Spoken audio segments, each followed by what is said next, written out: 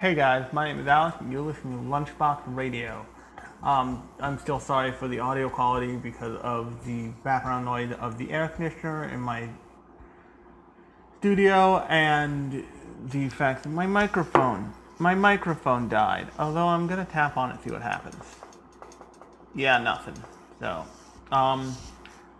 So yeah, that's that. Thank you to everybody who listened to my last episode. Actually, thank you everybody who listened to both my last episodes with the preview of the episode with Slate.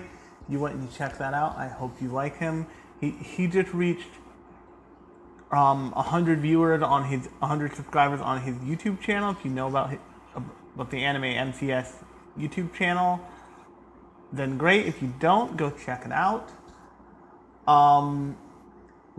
So thanks for listening to that episode. That was a lot of fun to record with them, and thank you so much for listening to my episode. I can't believe I was rambling for time because I forgot what my last episode was, because what is time anymore? But thanks for listening to my last episode on One Piece. Now, before we get started, the One Piece episode cut out actually because of technical issues, so sorry about that. But I got most of what I wanted to say out of it. But I do want to say one more thing about One Piece, because I hit the point where like One Piece was exhausting, which it's a thing that happens when you're attempting to watch One Piece. Eventually, you will get exhausted. But there's something that I noticed now that I couldn't notice before. In addition to my favorite character design in One Piece, which is Marco the Phoenix. But the thing I noticed in One Piece, especially in the Marineford Ace Rescue War thing arc, is how much just throwaway designs in that show and in that property, most likely, are fucking fabulous. You meet Marco, and Marco becomes one of like hundreds of side characters in One Piece, but you also see like these weird marine generals who there's no reason for them to be super awesomely designed, but they all have a sense of individuality and oddity and uniqueness. Some of them have devil fruit powers, and you can tell they're devil fruit powers, but they're just never explained, which is great, honestly. But it just kind of stunned me when I was watching. I'm like, that samurai general dude is cool as shit. Well, there's another samurai dude who has spider hair. That's also cool. So I just wanted to say that, and I might make occasional updates to my watching of One Piece or reading of One Piece. I may give up and read it. I may do that because I like my sanity. But that's not what we're talking about today.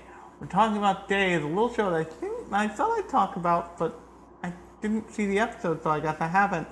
And that's a show called Igpx.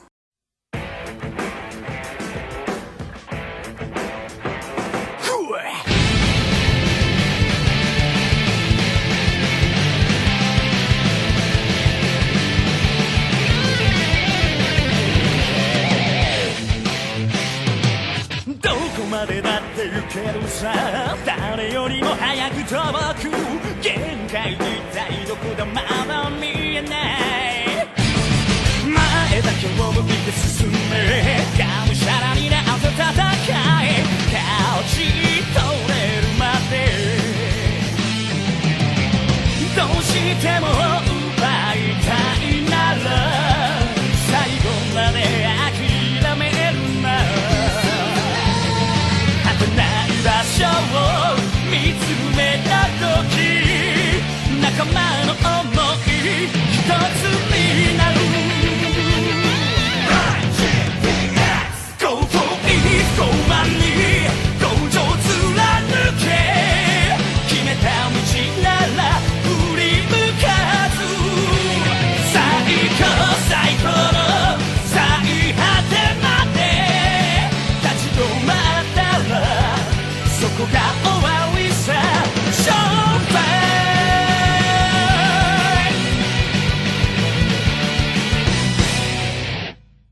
Now, before we get into Igpx proper, the 2-season show that ran on Toonami and was produced by Production IG. I want to talk about its history because its history is fairly unique. And the reason why it's fairly unique is because Igpx wasn't initially produced as a whole show. It was produced as first a grouping of, I believe, 5 test animations. So, and it was a partnership between Production IG and Toonami. And what the Toonami programming block basically did is they had Production IG and by extension Cartoon Network, but they had Production IG produce, I think it was 5 but it might have been 6, about 5-second animation clips that all culminated and combined to equal 1 episode. So it was probably 5, so it was probably like 20 seconds overall. And what they would do with these things was pretty interesting, actually, is they would run them like you would run commercials. So it was a blink and miss it kind of thing. So, and it made their programming block a nightmare to get used to because the Igpx episode would premiere in like a commercial slot between one show and another show. It was actually pretty clever because it was a way of keeping a kid's attention from show to show. So what they could do is they could be more risky with the way they programmed the Toonami block. If they knew that, say, a whole bunch of people maybe didn't like Code Lyoko because Code Lyoko was weird, but loved Dragon Ball Z, they could say, but loved Dragon Ball Z and had any interest in the Igpx promotional stuff they had released, or was also rumored on the internet, then they could say, okay, Igpx will be between Code Lyoko and Dragon Ball Z, which I can totally imagine being an actual programming block. So many people would watch part of Code Lyoko into the final commercial break before Dragon Ball Z to catch that 5-second Igpx animation. And what that animation originally was it was like a, what's the best way to put this? It was like a Zoids New Century Zero match that was going on between 2 teams, and they had all the characters, as much as you saw of them, were pretty slightly fleshed out.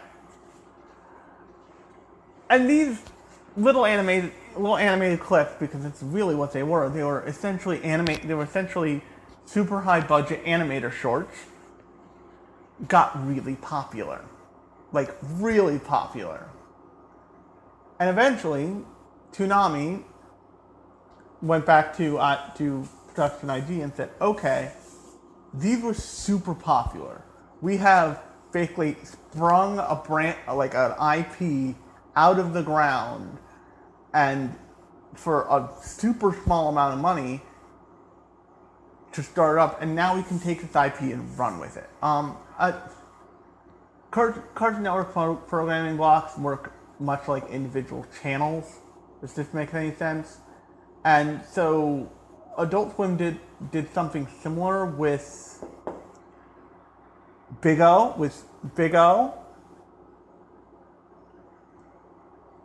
in that Big O just wasn't going to get a second season because it was not performing well in Japan. So Toonami approached the production team for Big O and said, we will pay for a second season because it is a cult classic in America, and that's where the second season of Big O comes from. So there is some kind of precedent for an American programming block stepping in to say, hey, we want this even if it's not doing well for your initial audience. And that's true of all kinds of anime that are now considered to be absolute classics.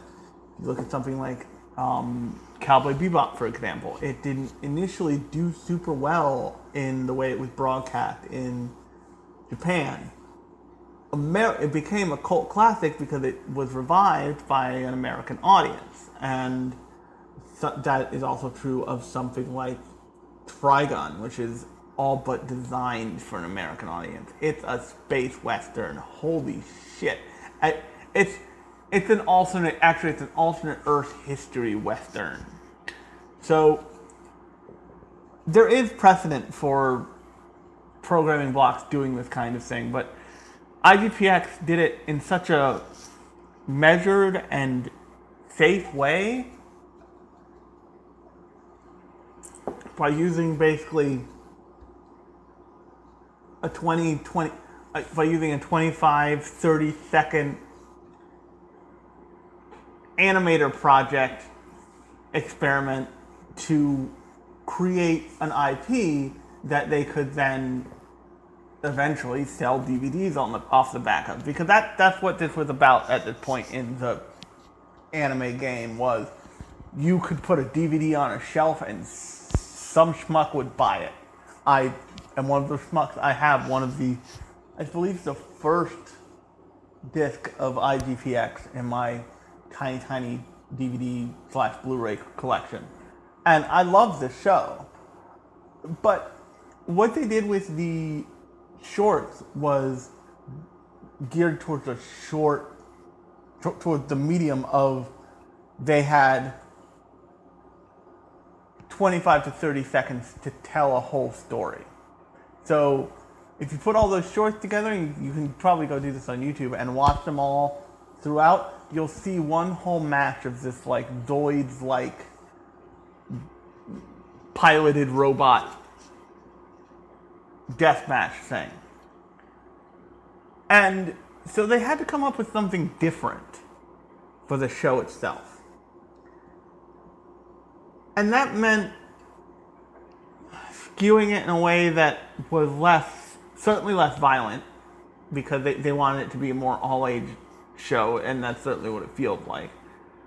But they also needed to be much more deliberate about telling the story and about the story beats.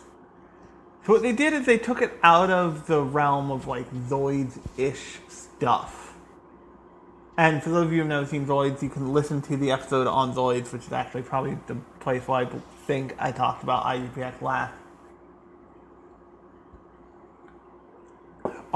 In this podcast feed, earlier on in the feed. But what they did was really interesting, because they could have done a bunch of stuff with this idea of giant bipedal robots. And what they decided to do was they decided to make a sports racing anime about teams of people who race robots in like almost like a NASCAR, almost like a 3-car NASCAR style of race. And you follow Takashi Gin, this upstart, new hot racer, along with his team of other racers, all of which have their own personalities, backstories, hang-ups, all this stuff. And what they did was they took a pretty decent, not generic, but not super fleshed out giant robot property, and they turned it into a sports property. Let me say that again. They turned a giant robot show into a sports show. That's really impressive. That's not something that people do all the time. And one of the reasons is that in many people's minds, those things don't meet very often. And I'm sure there's an example, because there's always an example to undercut me somewhere. It's just the way the world works. But Igpx got a massive budget, a like prime programming slots, and this thing ran for 2 seasons. Now, granted, the like championship stuff of it just doesn't quite. It like the competition part doesn't.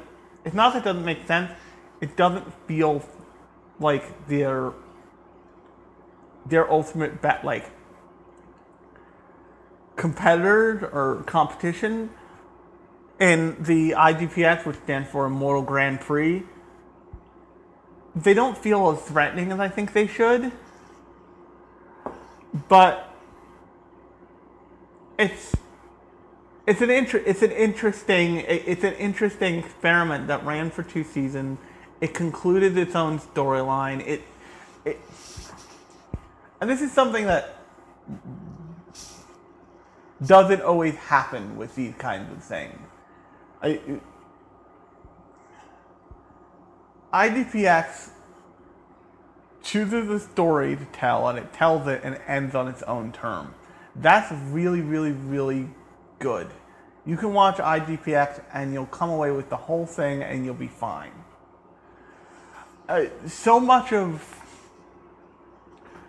good shows take either forever to conclude or have all these little bits and pieces to them that you need to absorb in order to conclude the show. For example, I just finished watching Avatar: The Last Airbender and Korra, and for both of those, there's supplemental comic books. There's all this other bullshit. Because those shows, especially Korra actually, were done with a vision that was bigger than their frame. And while Igpx may not be the most innovative show, it may not reach the farthest it can, that a show can, that's for sure. By keeping its entire thing within the frame of its budget, it manages to be just a good, fun, solid time. And they have like little, because they make the thing function like a sports show, they have little bits of things that make a lot of sense and make it give you a context in which the robots exist instantly. It's not like something like Gundam where they set up the idea of interstellar war or let's play football with a nuclear-armed giant robot, which is a literal freaking plot of a Gundam, of a series of Gundam. They say, no, hey, stupid. We got giant robots, there's 3 types, we racing them around a giant racetrack. Let's go. People bet there's a champion at the end of the show. Don't worry, we got you. Like, we're gonna get you all the way there. The way that this show props itself up, it was its characters. It was the character of Amy, with the character of Takashi, with the different characters you meet, with the opportunities that they hit and sometimes miss, with the 3 pilots of each team they go up against. They have the room because they took 2 seasons to flesh those characters out. So like, you meet an all-female team. Takashi dates one of them for a fair part of the series. You meet a different team and you learn something about them. And it's gonna sound like a weird comparison because it's definitely not. I'm gonna call it a quasi-anime comparison. Have you ever heard of a show called Oban Star Racers? About 2% of you are like, yeah, I remember that show. The other, like, 90 some odd percent of you are like, what the fuck is Oban Star Racer? Oban Star Racer was a mid-2000s slightly dumpster fire of a JetX Disney anime-esque produced in France show. And it was basically tomboy girl wants to get to know her father better because her mother is dead. And to do that, she becomes a Oban Star Racer. And that means that she races a Star Wars pod racer in interstellar car races.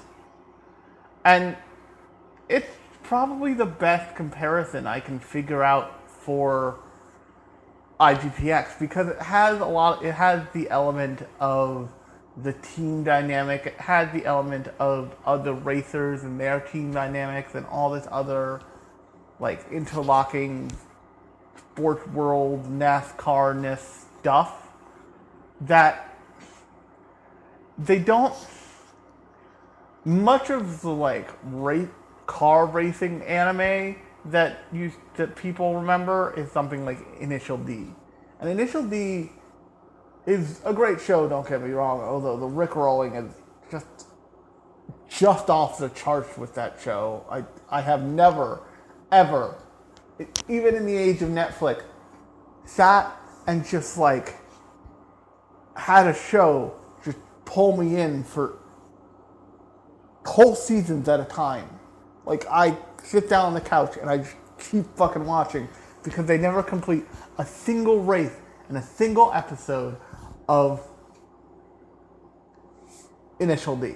They complete a race in an episode and a half, but then they've already got you. Haha, now we're going to do something else. And that will continue to the next episode.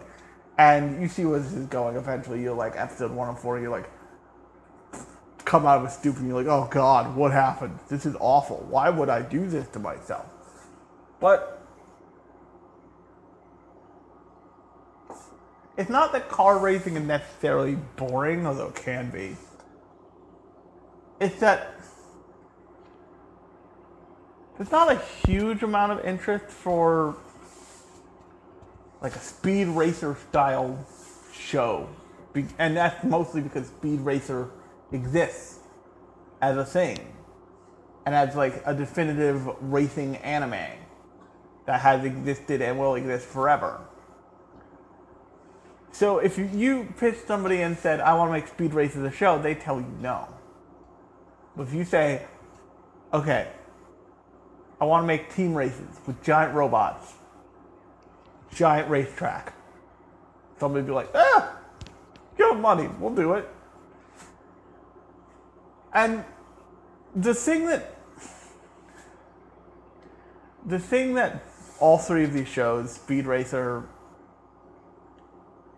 Oban Star Racer, and I can't believe that this is the conversation I'm having. Oban Star Racer and Igpx all have in common is that it's not just about the racing. Initial D is for fucking 1990s car heads who love them some drifting cars.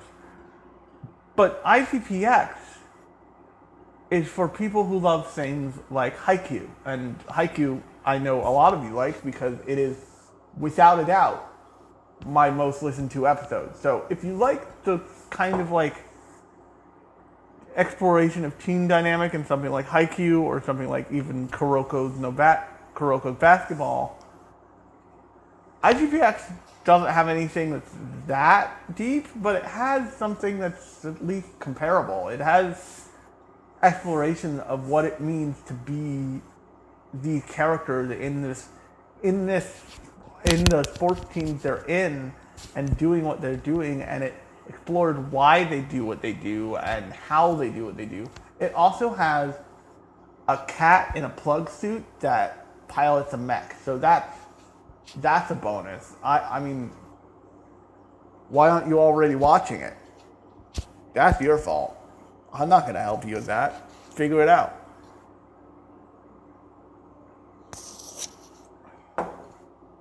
But you should also watch the show if you're interested in the oddities of the anime industry and what America has done with it, because this show is 1000% an anime, but it is also very mindful of the audience that it knows it's playing to. This show knows it's playing to a Toonami audience. It's not something like One Piece, where if you watch One Piece on Adult Swim, you will like take it or leave it, depending on what you like.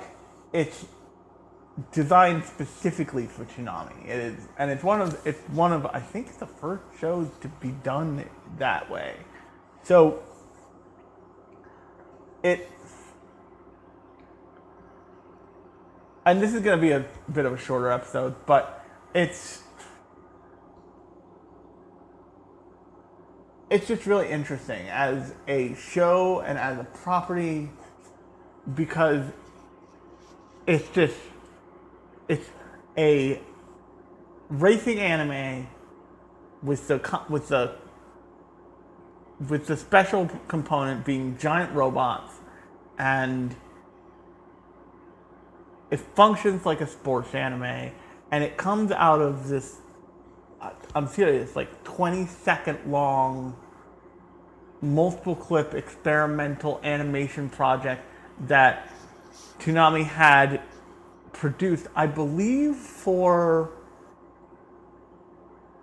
a special programming block they called like Mech Month or something, where like one January they just showed all these mech cartoons. Like they found a fucking episode of they showed the first episode of heavily edited because it was still daylight out at the time it aired, but they showed the first episode of Evangelion. They showed some Gundam Wing.